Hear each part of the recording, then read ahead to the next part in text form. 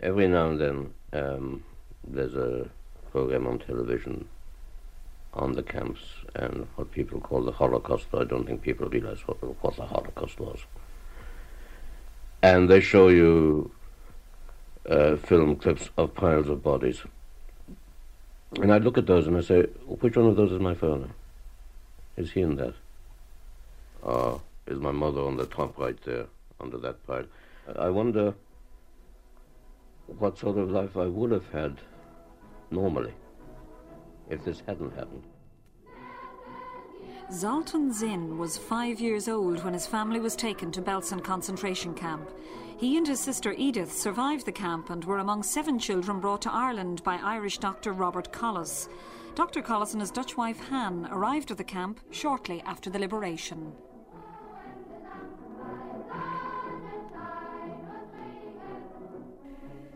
The camp was dubbed the horror camp, and it was.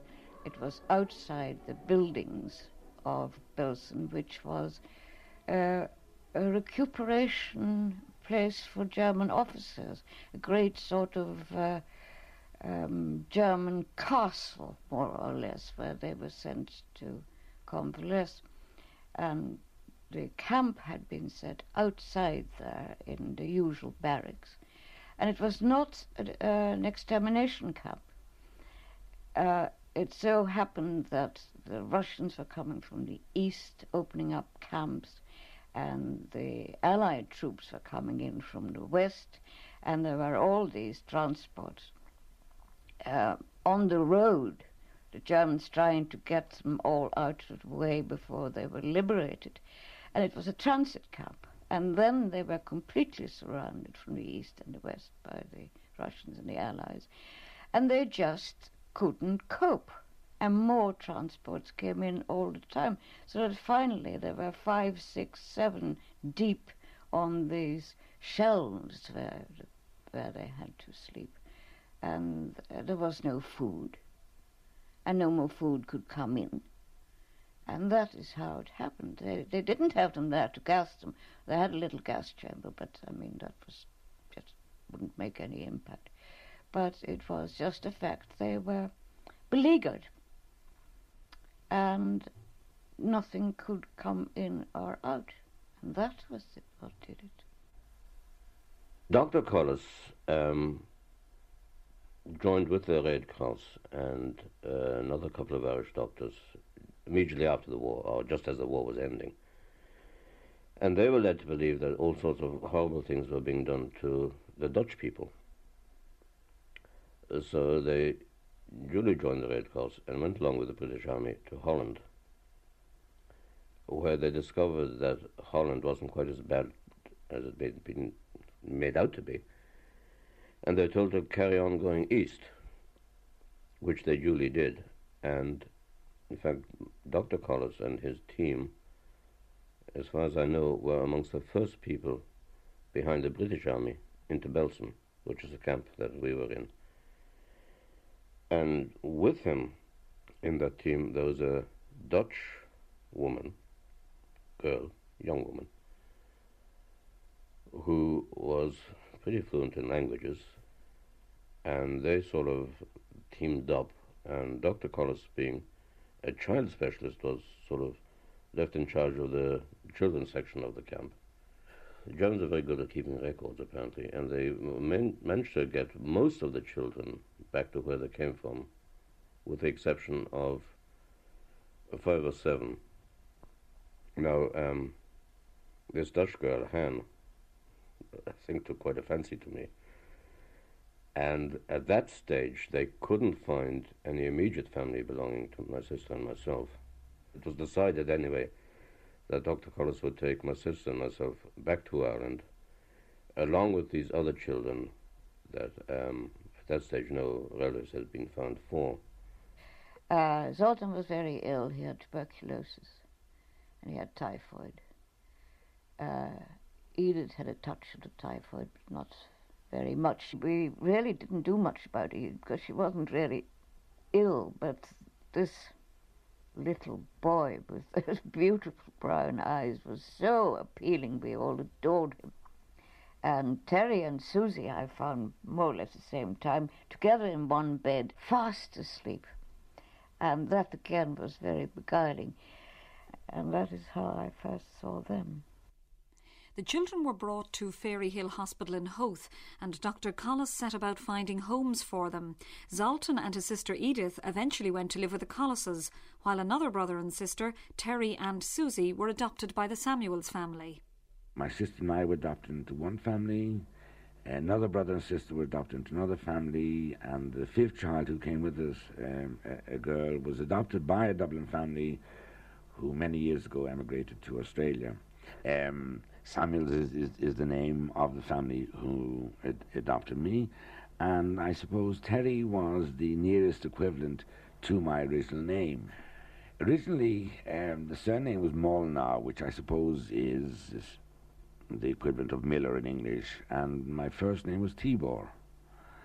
So that was the family name, and that was, in fact, my sister actually, strangely enough, the spelling of her name now is as close as one could get to the original. There was a Reverend minister who unfortunately died a couple of years ago, who came to Dublin, and once we got talking, I actually discovered that he came from a town not 20 miles away from where we were, and he did tell me that apparently I came from a well-educated, cultured family. Whether he knew of them or he only knew of them through acquaintances, but that really is the only information that I have on that. Originally, Slovakia, they're messing up the countries now, so I don't know quite what part of it.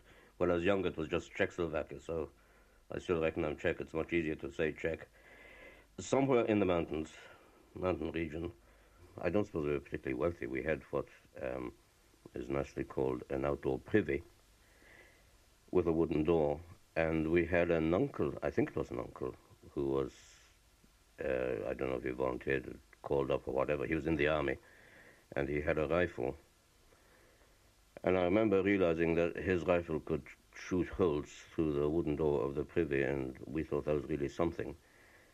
Shortly before we were taken, I remember being in somebody's house and my father painting a wall. He painted a window on the wall, and we thought this was very clever.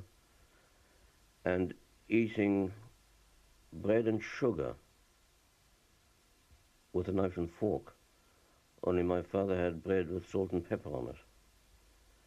I'm not quite sure why. I do remember that. I know where I can visualize the room. I know where the entire family was sitting in the room. I had my back to a door, and my mother was at the far end. My father was somewhere to my left, and my elder sister, because I still had a younger sister at the time, was somewhere to my right, and my brother was somewhere over with my father. I know that was there. I can visualize the room. If I walked into the room, I would recognize the room. And I thought eating bread and sugar was a grown-up thing to do. I'm not quite sure why. The child is so impressionable. It takes in everything. And sometimes so deeply buried that it will never come out in such a way that they can face it and accept it. You can only accept something you face. And sometimes that has taken a very long time to come out. And some of them coped well, and others couldn't. There were 3-tier bunks, and there was one bunk per family. We were in the middle bunk.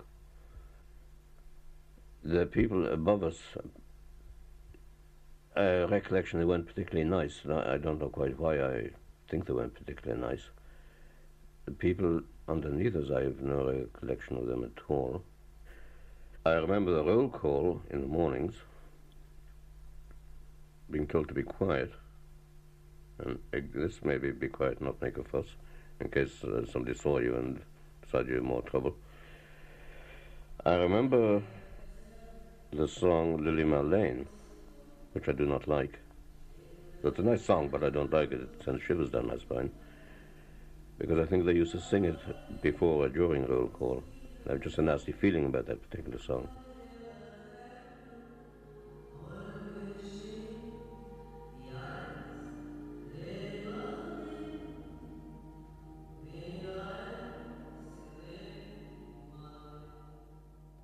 Initially, the family was a mother and father, 2 boys, 2 girls.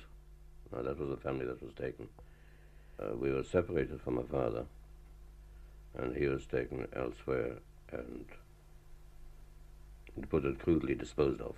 I don't know how he died, but he was taken. So that left a mother and 4 children were actually brought to Belsen. An elder sister and a younger sister and an elder brother. In my particular family, what actually came out of the camp at the end then was my sister and myself. I don't think my younger sister actually survived the journey to the camp. My brother survived to the camp, and he survived up to the liberation. Physically, he was in much better shape than I was.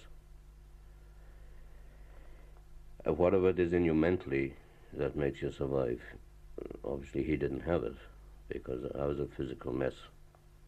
But I survived. Physically he wasn't so bad, but he decided the world wasn't worth all the trouble, and he died. My sister survived. She was the eldest. Well, our mother, as far as I know now, literally died in her arms, in my sister's arms, more or less when the camp was liberated, and was told by our mother to look after us. And I think that's probably why she survived. Wir wollen, dass dieses Volk einst friedliebend und aber auch tapfer ist, und ihr müsst friedfertig sein.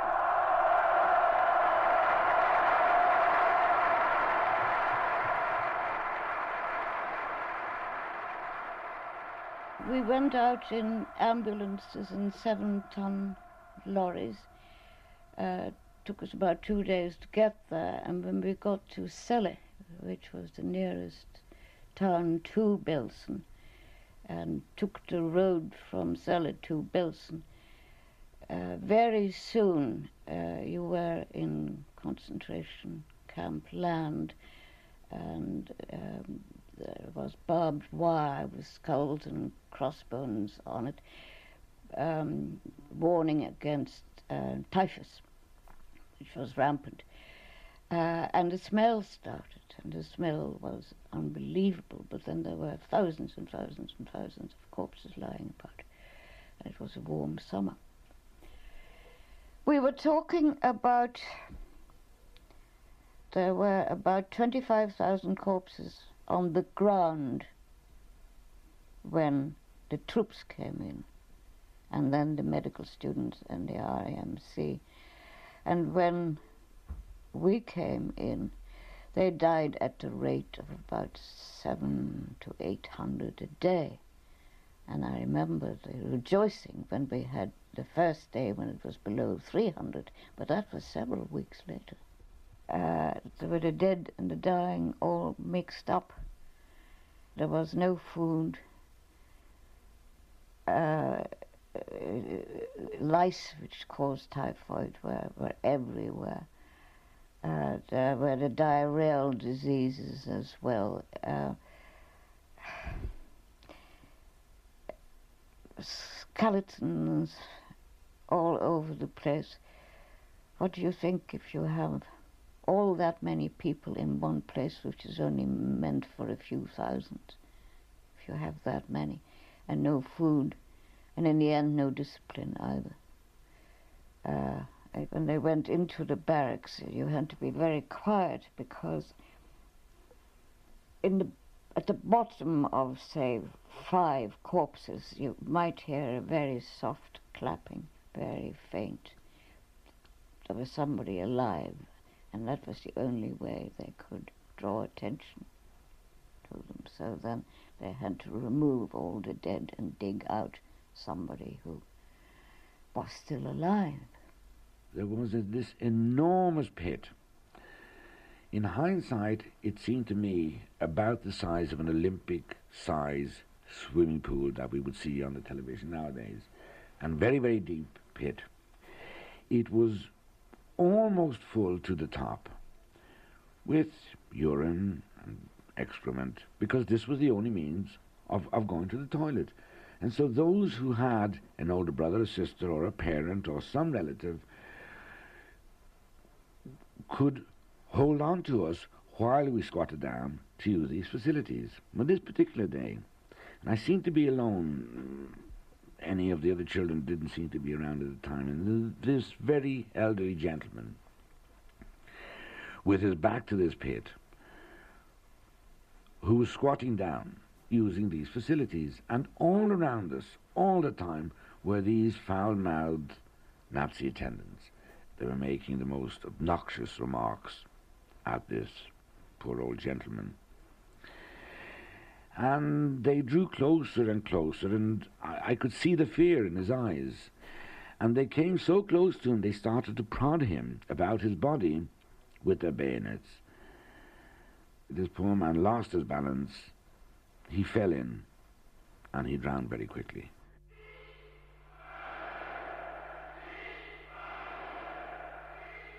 The very first procedure when we all arrived at Belsen was a procedure known as the delousing procedure. And this has to be one of the most dehumanizing experiences that I can recall. From a woman's perspective, this was almost too much. We were all stripped naked. You have this cold concrete floor. Overhead are a series of pipes with holes punctured in them. You have foul-mouthed Nazi attendants jeering and generally making very unsavory remarks, particularly at the women. And they had trained on us fairly high-powered hoses. So we had to traverse this floor under these frightening conditions. We barely entered this room. In fact, my recollection is the first time that I had seen my mother naked. And she's holding my baby sister. Now remember, I was 5 at the time, my sister was 1 year old. She was holding my baby sister in her left arm. And in her right hand, a tiny, tiny piece of soap, a minuscule piece of soap, about the size of one that today we would just discard in the rubbish bin. And not being able to balance my sister in the crook of her left hand and trying to hold on to my hand, she slipped this tiny piece of soap to me, which I immediately put into my right hand so that my mother could hold my left hand. And in order that this piece of soap would remain safe, I immediately clamped my right hand with this tiny piece of soap onto her leg. Now, what actually happened was, under these terrifying and frightening and slippery conditions, unfortunately, this tiny piece of soap slipped out of my hand. And my disappointment at having let her down because I didn't understand the significance of this, it knew no bounds. I just felt absolutely devastated. In total, we took for 7. One of them was Evelyn, who went to Australia, and Terry and Susie and Zoltan and Edith came here, and there was another boy who came here but who couldn't really settle down, and I think he went to Bernardo's in the north. And there was another one whom we didn't really know. He was slipped in at the last moment by the Swedes. He was a Latvian, and he was very disturbed, and he couldn't understand anybody. I wasn't here at the time. I don't know what happened to him. Zoltan and Edith came here, and they first went with all the others to Fairy Hill up in Howth, which was a place my husband had set up for children with tuberculosis from the the back streets of Dublin, who had nowhere to go and get some fresh air and get some decent food. So he made room for them there. So because Zoltan was still on a stretcher, he had a collapsed spine, tuberculous spine, and he was still very, very ill. He got tuberculosis meningitis, and he was there for quite a long time. And then he looked around and got people organized to see who would adopt him. And the Samuels family, the jewelers, they had no children, so they adopted Susie and Terry. And my husband took Zoltan and Edith, and they went to school in the Quaker school, Newtown School in Waterford. But they did very well, because that was a very good atmosphere for him to be in. They took great trouble, and they were very well. As far as I know, it was fixed up again through the Red Cross. We went through Sweden first of all, and we had a bit of a stay in Sweden. I don't remember very much about Sweden. There was a path and there were tulips growing up the side of the path. I remember that. Red and yellow they were too. From Sweden, then we were eventually, through England, brought to Dublin. My back actually, at that stage, I was rotten with TB, as I said, and I had it in the spine. And I was in the plaster cast. They tell me I was very sick. I don't doubt them, I'm sure I was. And I was in this full-body plaster cast, feeling very sorry for myself. We were on the plane, flying from London over to Dublin, and little boys in the aeroplanes get on very well together. I was meant to be immobilized in this cast, but I discovered that I could, with a great deal of effort, rock myself backwards and forwards in this cast with the motion of the plane. I found this quite funny. The medical staff weren't too impressed by it, but I found that quite good. So we eventually ended up in Dublin anyway. First of all, we were sent to Ferry Hill, which was, Dubliners would know what it was, I suppose.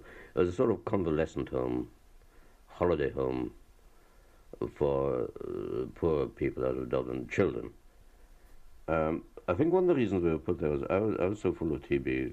Treatment of TB at that time was fresh air, amongst other things. No conventional hospital as such could have dealt with me at that stage. Ferry Hill was all children, open air, sort of running around, having a good time, which was exactly what my sister needed. Physically, she wasn't too bad at all. Mentally, she got a bit of a beating up. Physically, I was the mess, and they thought, again, the fresh air would be good for me, and we could be kept together. No family had been traced. Now we're talking 46, 47, maybe going on to 48. Adoption laws in this country, then being such, there was no possibility of us being adopted legally by my father, Dr. Collis, because then you had to be the same religion. Now he was Church of Ireland. We were half Jewish, half Central European Protestant of some shape or form, so that was a no-no for a start. Schooling was called for, and she was, again, I gather that she was really too old for this place. Ferry Hill, you're talking 5, 6, 7-year-olds, and she was going on 8, 9, too old really for there. So she was sent to Newtown School in Waterford. I stayed in Ferry Hill, where I improved and then suddenly disimproved. They produced Alexander Fleming, who did the penicillin thing, happened to be in Ireland, and he had a look at me. And I'm proud to say I'm one of the first people who was treated for TB with streptomycin, which is one of the main drugs in treating it now. Unfortunately, they were still working on it, and they didn't know what the dosage was. But again, the situation was such that dosage didn't really matter, because if I didn't get it, I was gone, one way or another. So, I mean, give me some of it and see what happened. Apparently they got the dosage right, because I'm still here. But I seem to have been lucky in my life. I seem to have had the right people around me at the right time. I lived very close to Ferry Hill, And I was always interested in the children there. I had a small school of my own, a kindergarten school, and we used to send toys and things around for Fairy Hill, and also worked in a work party that we had for the children's clothes making and mending. So I was sort of mixed up with Fairy Hill. Joyce Barcroft was a kindergarten teacher who lived near Ferry Hill in Howth. She was asked by Dr. Robert Collis to be a companion to Zoltan. He was very interested in everything around him, and he often used to say to me, "Will I ever have a house of my own? Or do you think I'll be able to do that?" I showed him a picture, and there was a lovely white cat in it. And Zoltan said, "We had a cat once, and then they came and they took us away." Once he told me that they made them all stand outside in the cold, and they hid him under a pile of bodies at night so that he wouldn't be found. He remembered that. And for a 6-year-old to have to live with those memories must have been appalling. It was so hard to realize just how bad it was, because he never spoke, he never said that he was suffering or anything. All that he would say sometimes was they were very cruel, but they didn't really mean to be. And I think that he'd been taught that during his time in Sweden, that he'd been taught so that he wouldn't feel better about it. I will now call upon the defendants to plead guilty or not guilty to the charges against them. They will proceed in turn to a point in the dock opposite to the microphone. Hermann Wilhelm Göring. Bevor ich die Frage des Gerichtshofes beantworte, ob ich mich schuldig oder nicht schuldig bekenne, I inform the court that defendants were not entitled to make a statement. You must plead guilty or not guilty. My religious upbringing is a bit mixed up. Half Jewish, half Central European Protestant, confirmed into the Church of Ireland, married to a Catholic, but educated by the Quakers. Newtown School in Waterford, which is Quaker school, co-educational. I think they had as big an influence on me in my life and my subsequent feelings and thoughts on things as anything else. They are very tolerant. 9 years education by them must have rubbed off on me. I have the greatest respect and admiration for them. I don't practice their religion, but I think their views and thoughts have definitely rubbed off on me, of which I'm very glad, because I think they're marvelous people. There must have been a group of parents who used to visit us in Ferry Hill, and they used to come regularly, probably once every Sunday when we were first introduced to them, because here was a childless couple who, through the Collises and through Professor and Mrs. Wingreen, who had been working for the Red Cross and who knew and was friendly with an aunt of mine who was a sister of my late father. We're talking about now my adoptive family. And they came and they used to take us out for drives, and eventually I picked up a smattering of English, but they were just very, very few words. I mean, when I first went to school here, to kindergarten school, I mean, I can recollect I spoke absolutely no English other than odd words here and there, but I learned quickly. And we formed a very warm relationship with this wonderful couple and their extended family. And ultimately they asked us if we would like to go and live with them on a permanent basis. My sister obviously was too young to make such a decision, but I certainly readily agreed. I only had one proviso, and I have to say I was pretty adamant about that. And that proviso was that my sister and I would not be split up. And thankfully, they decided to adopt the two of us. My adoptive father sat me down one day. I must have been about maybe 14 at the time. And he explained to me that without a shadow of a doubt, both my sister Susie and myself were entitled to compensation. And my father explained to me that it would necessitate both himself and myself going back to Hungary, which was then behind the Iron Curtain. And he felt that the risks were just so enormous that he was not prepared to take the risk that on exit he could come out quite readily, but that I may be detained. And so I've really never gone back. But I have to say that there are all sorts of pressures on me now, possibly by way of still trying to get some form of recompense, that I may yet have to go back there to trace certain records.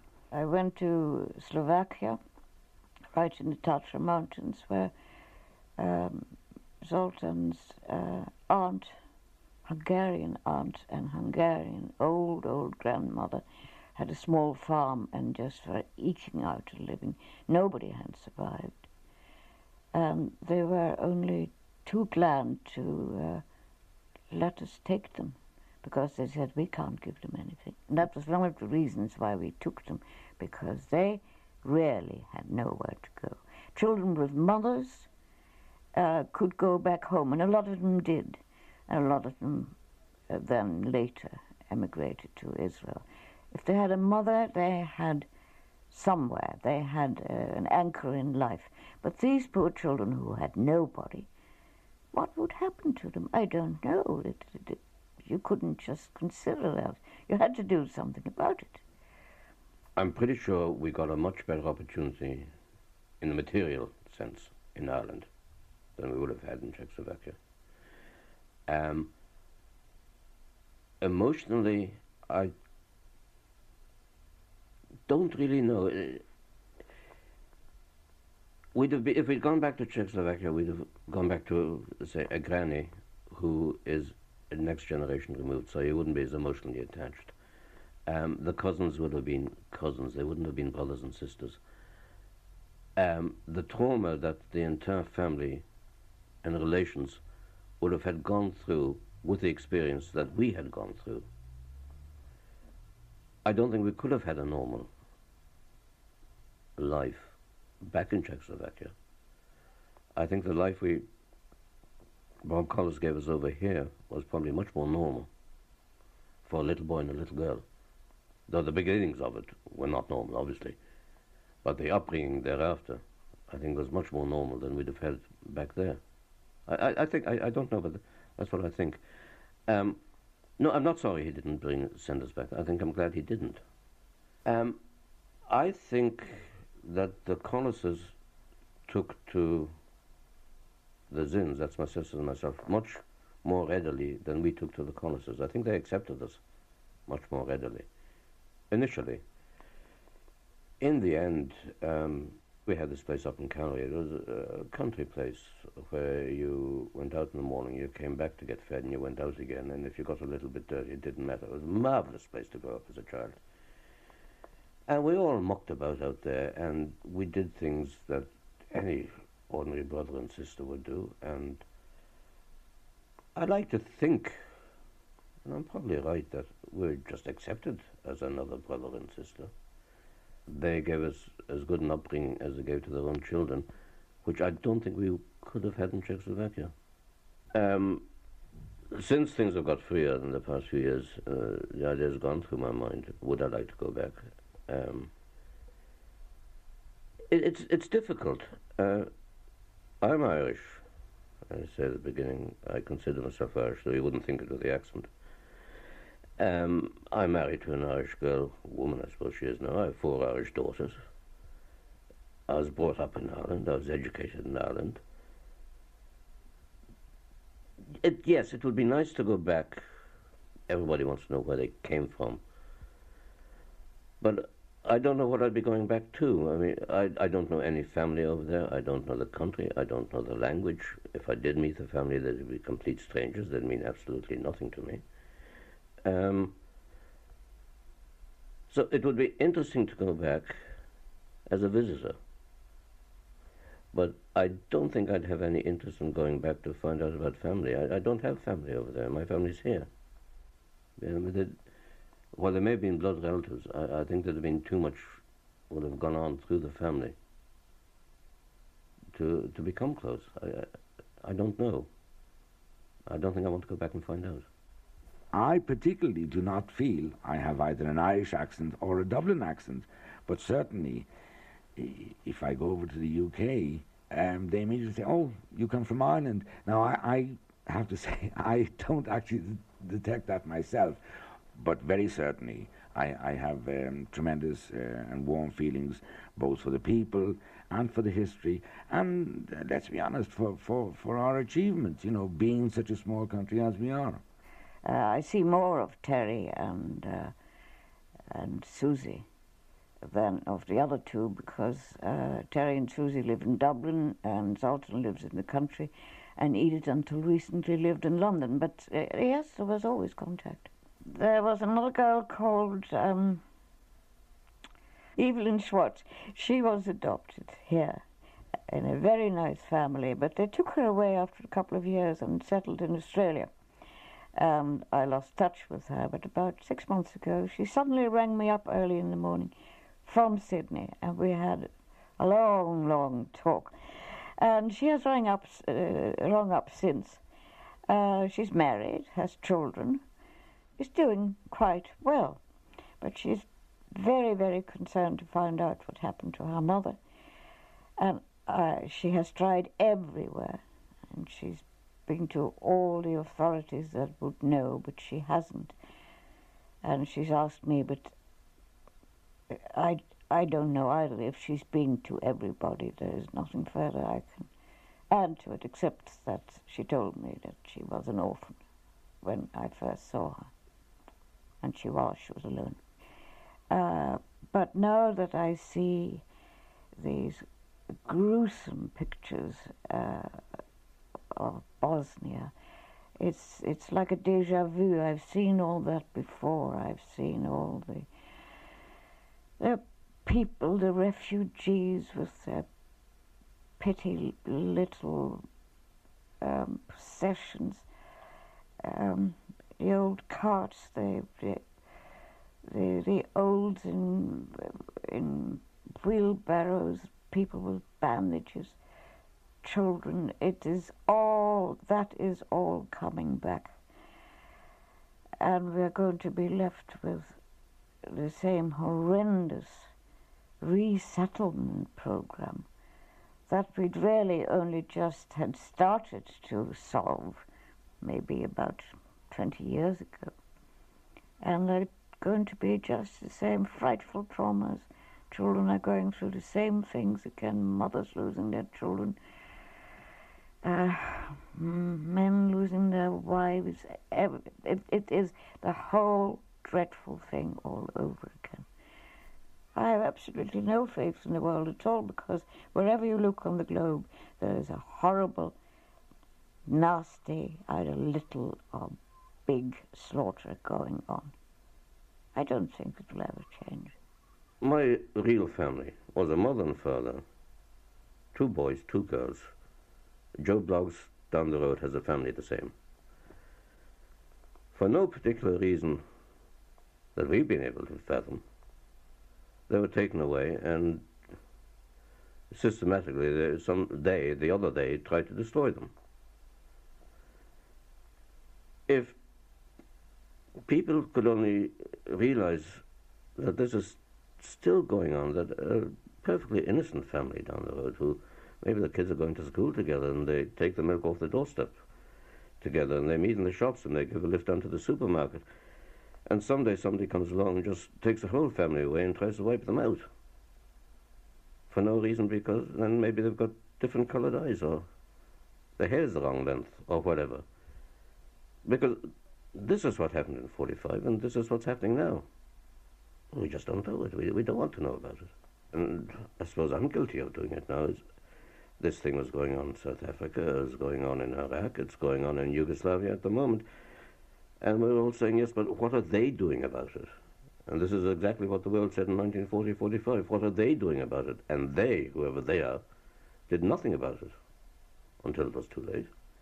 You couldn't carry off such a large-scale operation without the wider world knowing about it. And had any world leader highlighted the plight of these hapless people in Nazi Germany at that time, I believe that many millions would have been saved. But we see these appalling pictures daily coming out of Somalia, coming out of Cambodia, coming out of other places in the world.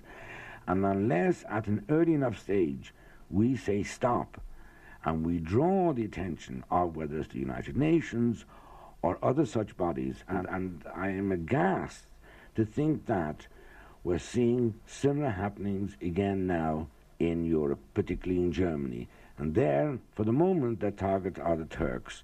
And unless we highlight this and recognize them for what they are, I'm sorry to say that we will launch ourselves into another appalling scenario. My early childhood was taken away from us. Our house was taken away from us.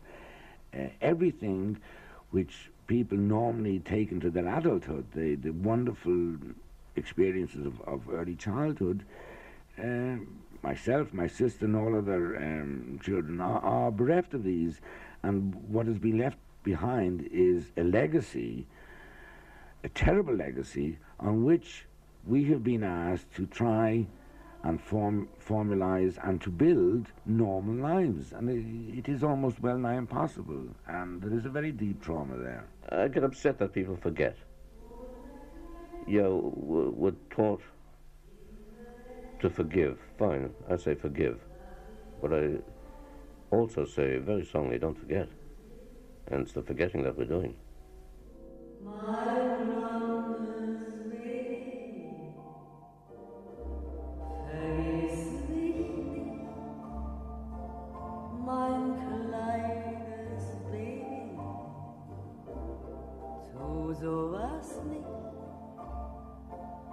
Du ahnst ja gar nicht,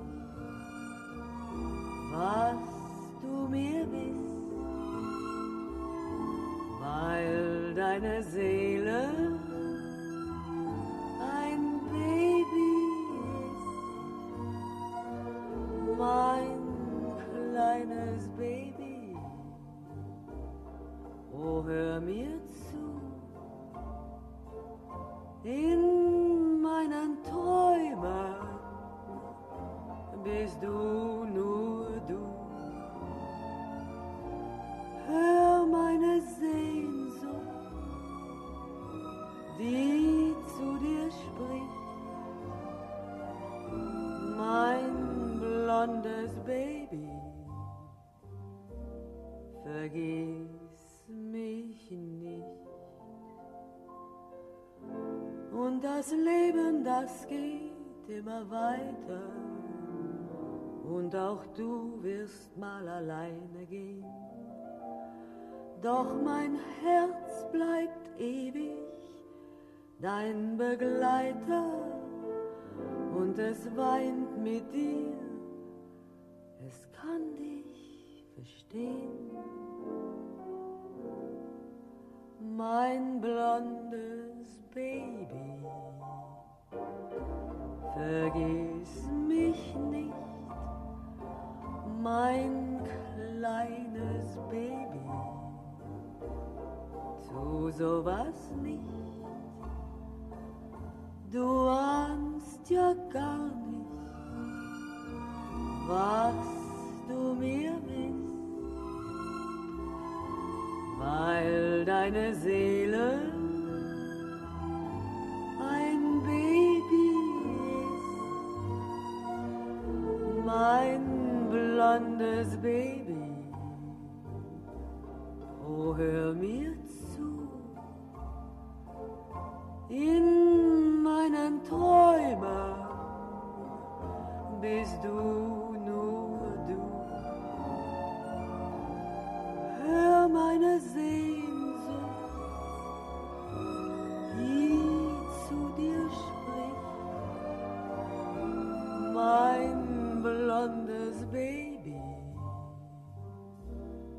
vergeht.